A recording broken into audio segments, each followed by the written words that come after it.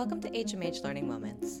I'm Annalie, and for today's episode of Teachers in America, host Rose Else Mitchell, an educator and learning scientist, sits down with Georgette McLean, a life sciences teacher at Blanchester High School in Blanchester, Ohio, which has a population of 4,000.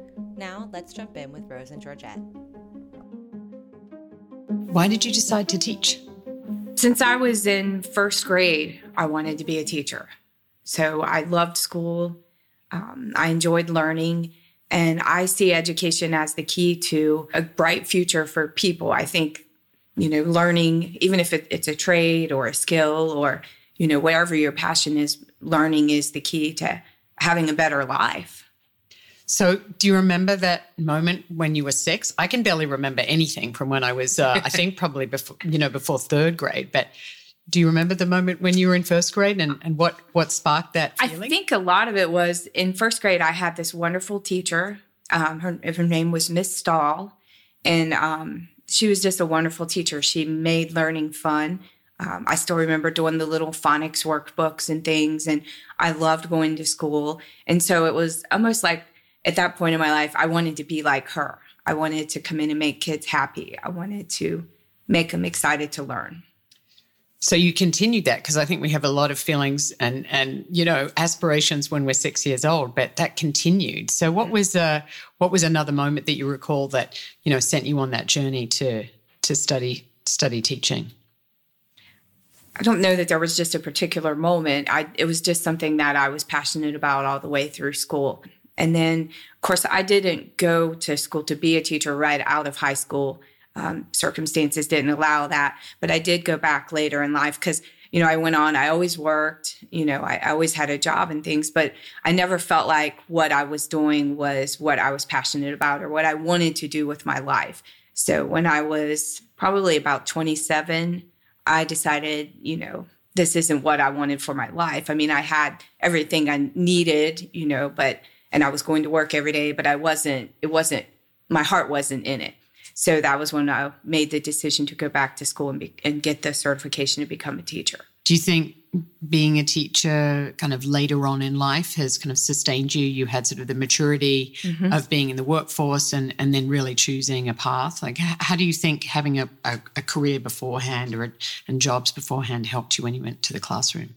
Well, I think the maturity thing you mentioned is a big part of it. I think it would be very difficult, or it is difficult for people who graduate from college and go straight into teaching at a very early age, because you're not that much older than the kids you're teaching if you teach high school. So and it also gave me a lot of life experience.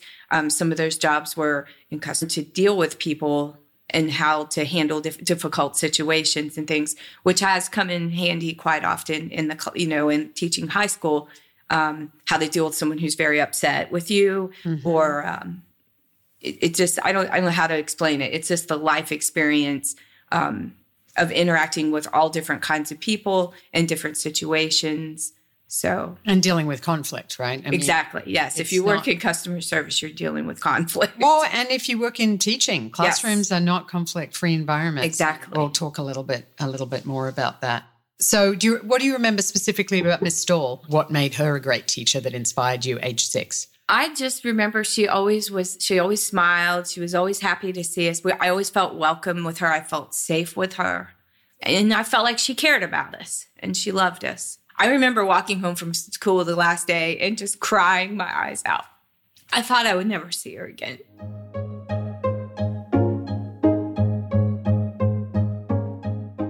One of the things you mentioned about Miss Stahl in first grade for you as a child was that you felt safe.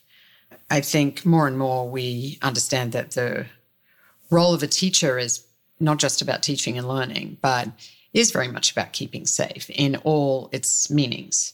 As you think about the issues circulating in the media about, school shootings and in 2018, there were over 114 people either shot or injured in school shootings in the US.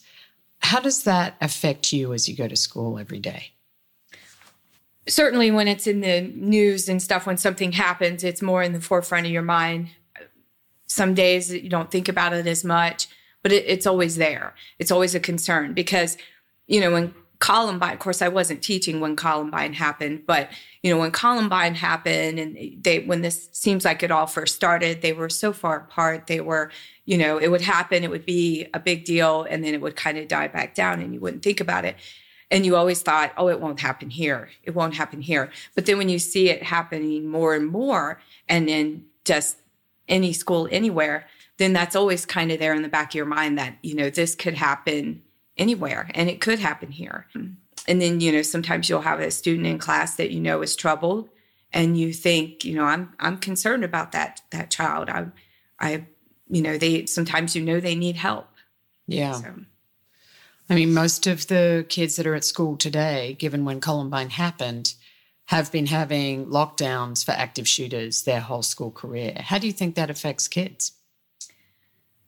I think it also concerns them. I don't know that they maybe express it as much to us, but sometimes they do. When we have at our school, we have what's called ALICE.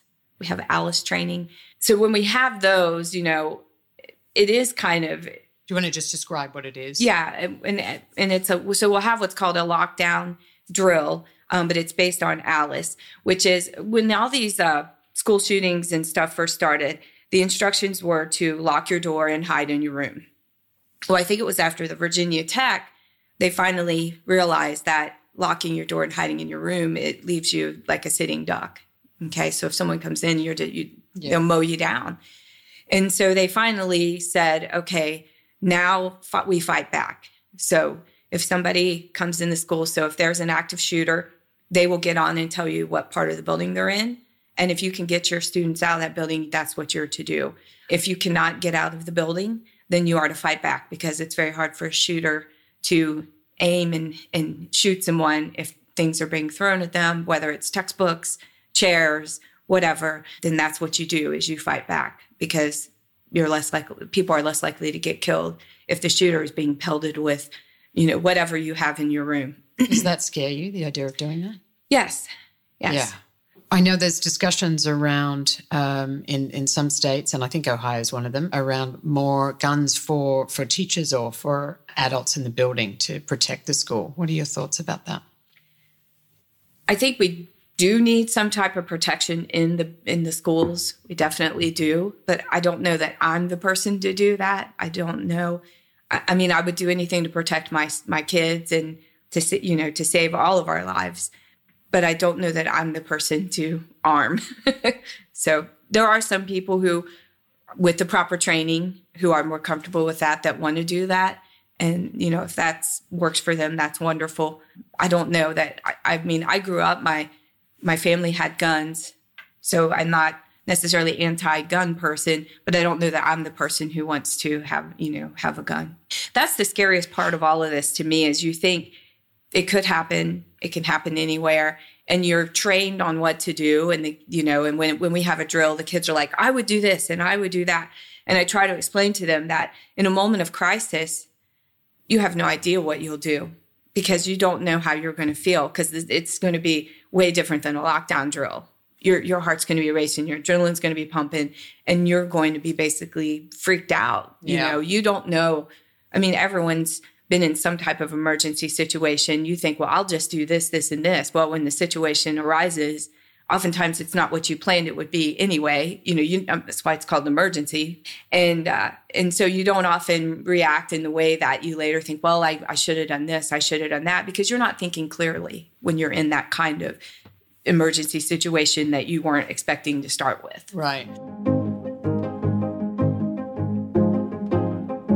So we talked about some of your hobbies earlier. I'm assuming that things that are really calming, like bird watching, are ways that you reduce stress. And I think people don't realize just how stressful teachers' jobs are. Obviously, I'm not going to get into the particular kinds of stress that each person experiences, but, nationally, there has been an increase in not just mental health concerns for kids, but also for teachers. So what do you do to keep yourself kind of well and able to go do the work every day?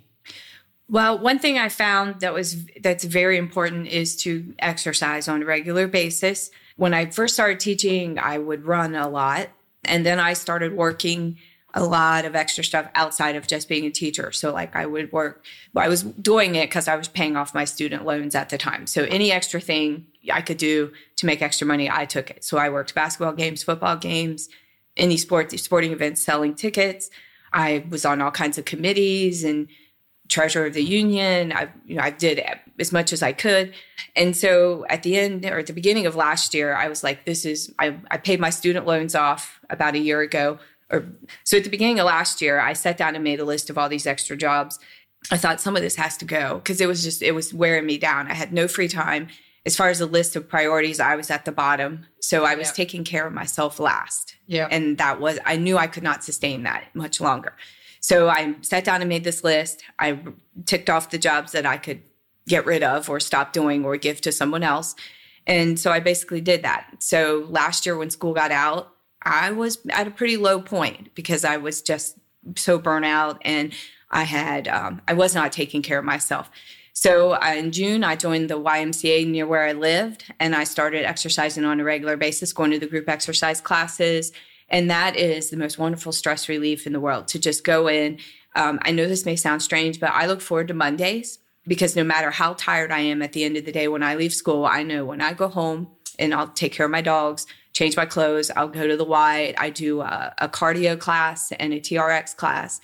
And when I leave there, I'm energized. So I moved myself back up on that list of priorities because I realized if I didn't take care of myself, I can't take care of everything else. Yeah. I just couldn't, I wasn't going to do it any longer. No, that's really, really smart. Obviously last year we saw, really large school districts starting to, strike, groups of teachers starting to strike in quite large school districts around the country. Salaries for teachers are at about a 20-year low in terms of how they've grown in relation to inflation. There used to be about somewhere around a 2% gap between similarly educated professionals and teachers. That gap is now more like 20%. So if you think about you have a master's degree and you think about people who have that kind of equivalent education, they're being paid, at least 20% more, and that's in the first year out after that degree. How does that kind of affect you, both in terms of your life, but also how it makes you think about teaching? Well, I knew when I chose teaching that you weren't going into it for the big salary. I do think that we should be paid equivalent to our education, and that I don't think a lot of people. I think a lot of people have the idea that teachers, we work from 7 to 3. We're off in the evenings, we're off on the weekends, and we're off all summer. I don't think that a lot of people understand the amount of work outside the classroom that goes into being a teacher. That you have to take classes to renew your license every 5 years. There's all the grading. Probably endless, right? Yeah, the endless grading is endless. I'm sure that's why I ended up leaving teaching. I would say that's probably my least favorite part of the job because you have to stay on top of that. Yeah. And it's an important feedback loop, right? It's not just for compliance. And they want feedback as quickly as possible. You can't wait, And I also try to remember when I was a student, I didn't want to wait 2 weeks to find out what I got on my test. I wanted to know as soon as possible. And so do my kids do as well. But I do think that it would be nice, certainly, if our salaries were in sync with other similarly educated people. Yeah. But I don't know that will ever happen. Why do you think this is such a tough topic to talk about? We live in a capitalist society. No person who works for a company or, even a nonprofit organization would think it was odd to try and negotiate a better salary for the work that they do. I think a lot of it is when you go into negotiations. Now, I've never been on the bargaining team, but when we send our representatives into negotiations, I think it just comes down to when you go in and say we would like a raise, and they'll say there is no money. I mean, now we did get a raise. Do you believe that? Well, I guess I do because there are so many cuts. The way the funding is based. There are so many cuts, or there are cuts every time you turn around to budget or to what's being given to each school district. And so if they say they don't have any money, then, or they'll pull out the 5-year forecast, which I've not actually ever seen myself. But so they'll say there is no money. And how do you demand more money if they say there isn't any? Right. So, right. I mean, just nationally, America continues to spend more per student on education than any other Western country, and it increases year over year. So, while individuals might be experiencing that message, actually that's not in macro sense what's happening. So I think it's a question of priorities, and I think that's what you see in other countries where they've changed, how they pay teachers. There's also the disparity between how the funding is divided out to the districts. So I don't know how it is in all the states in our country, but I believe in Ohio it's based on property taxes in the district. So then it stands to reason that the wealthier property areas will have schools that receive more money, where when you're in an area where there's not high property values, then those students receive less money. And in a way, the need is reversed. So our students, my district is not in one of those high property value areas, and there's a lot of need in our district. Yeah. So I think that's exactly the challenge is you want your best teachers and your best schools in the neediest places. And that's not what we always see, despite the goals and the underlying principle of things like Title I funding and IDEA. And that's where, and you're exactly right, because you get the best teachers and you help those kids that are in the lowest areas, and you get as many of those kids as you can out of that type of life, and you get them to move up and to have a better life.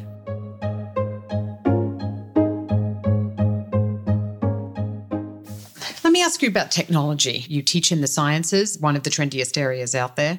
Tell me about how much technology you use and what's the technology you like to use, in your teaching or in your prep? Well, I use mostly the basic things, Microsoft. We are a Google school, so we do have the capability to set up the classrooms online. Do you do that? Yeah, I do. I use it in different ways for the different classes that I teach. So it allows me, for my biology courses, it allows me to post my notes and things like that online where the students have access to them, say if they're absent or something. My anatomy class, that's primarily where they'll turn in their assignments. So, and does that make it easier for you? It does. Or for them, or for both? Well, it probably makes it easier for both of us, yes. Some of the assignments I have the biology students do, those are something that I still have them just write out. How does it make teaching different? In some ways, the Chromebooks are a major distraction. Some of the students come in, they automatically get them out. Well, if we're not using them that day, then it would be equivalent to them sitting there staring at their phone all period. Yeah. So it's a distraction. It's wonderful if you have a lesson that requires that. We do have a program called Gizmos, and it is designed to help them prepare for the AIR test in biology. So it has a lot of computerized testing and quizzing and things where they have to manipulate, for example, build a molecule of DNA. So like simulations. Yeah, simulations. Yeah, thank you. And so it has a lot of simulations and things that they can do online to help them to prepare for the online test. Before we started doing those, our scores were terrible because we were teaching the kids. Not every kid had a Chromebook or the capability. And then, so we were teaching them in not the older way. How do I want to say? Well, more traditional way, we were teaching them the more traditional way. Then the test rolls around and they're put on a computer. Right. And told to build a molecule of DNA or to build a cladogram or, to build something. And they had no experience with it. So now we have this program which allows them to do that ahead of time so that they have some practice. Our scores went up probably about 17% when we added that program. So it's been a huge help. Well, yeah, I mean, obviously the idea that the way that you teach and learn and the way that you're assessed, the more similar those two things are, the more it makes sense to kids. They don't get sort of a instructional whiplash. Exactly. And that would be a good way of describing that test before we added it. Right.